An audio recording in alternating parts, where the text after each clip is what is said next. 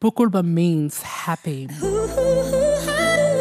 Word Up, bringing you the diverse languages of Black Australia, one word at a time. Kinagai, Birluin, Walter, Kalang, Badjli, Ngalungir, Bambach, Jiangye, Injamara, Guram, Mijal, Raipiri, Ngaraguche Nama, Gani Warangung, Munyip, Domininialka, Wakaniniana, Wardadowia, Ngundingi Dangan, Wukuk, Kuwayu, Delkup, Diepa. Murupuk.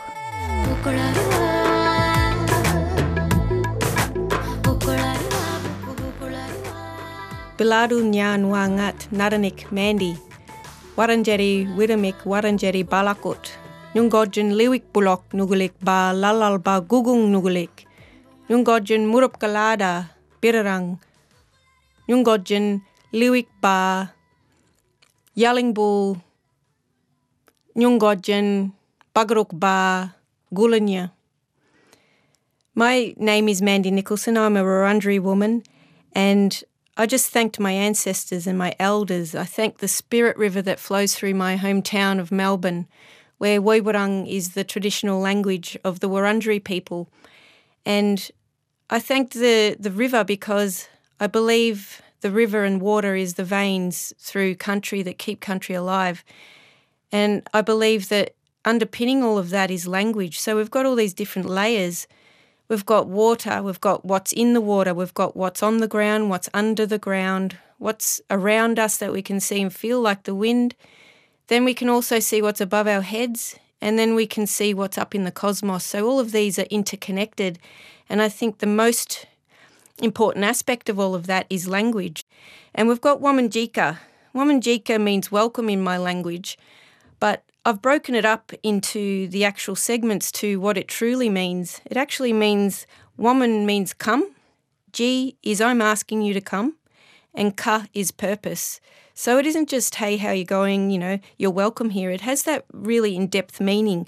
So I think when I discovered that, I thought, oh my goodness, that just is such an important meaning that is quite often overlooked when you hear the word Wominjeka. So when you break it up, when I talk about language, always try to emphasise those little segments, because that has a whole lot more cultural meaning than just welcome, like in the English way. My name is David Prosser.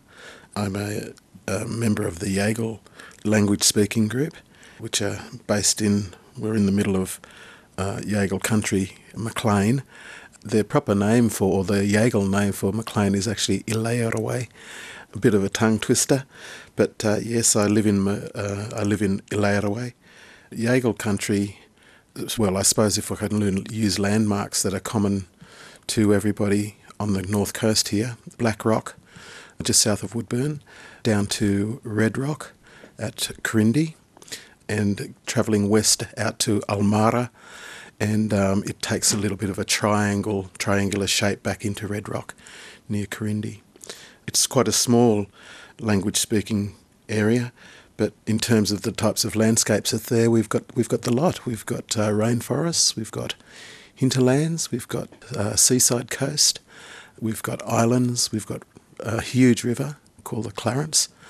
That's the boundaries there. There's another word that's been, not bandied, but just sort of identified as something very, very important and very, very spiritual to Aboriginal people. And I suppose to many non-Aboriginal people these days, because they understand that, many non-Aboriginal people, understand that they are sharing this land with us, and the dreaming that comes with the land. They're starting to identify that concept of spirituality as well. And so I think dreaming is another one. And Araegi Nginundi Ngarayao, remember your dreaming. I think it's very, very important, and it's a very, very lovely statement. Mababara, ngajunu nilawal and Paulina, ngayu imadawara manan, ngayu mandajara nyigana, ngayu nyigana nganga. Good day, my name is Anne Paulina, and in my introduction I said that I am a woman who belongs to the Fitzroy River. So in terms of property rights, the river owns me. So what we also believe is that the river is a sacred ancestral being and has a right to life. So in terms of my fiduciary duty to the river, my fiduciary duty is to protect the river's right to life. Yeah, so from the Kimberleys, and Nyigina is my language, Nyiginanganga. And so, yeah, it's a wonderful opportunity to come and share with everybody. There are, as I said, a couple of words that I'd like to add to this amazing conversation of Indigenous languages, but more importantly, they're Australian languages, and they're severely at risk and highly endangered. So in my language, we also have a word called Bugararara. Now, Bugararara is not the dream time. Bugararara is the beginning of time.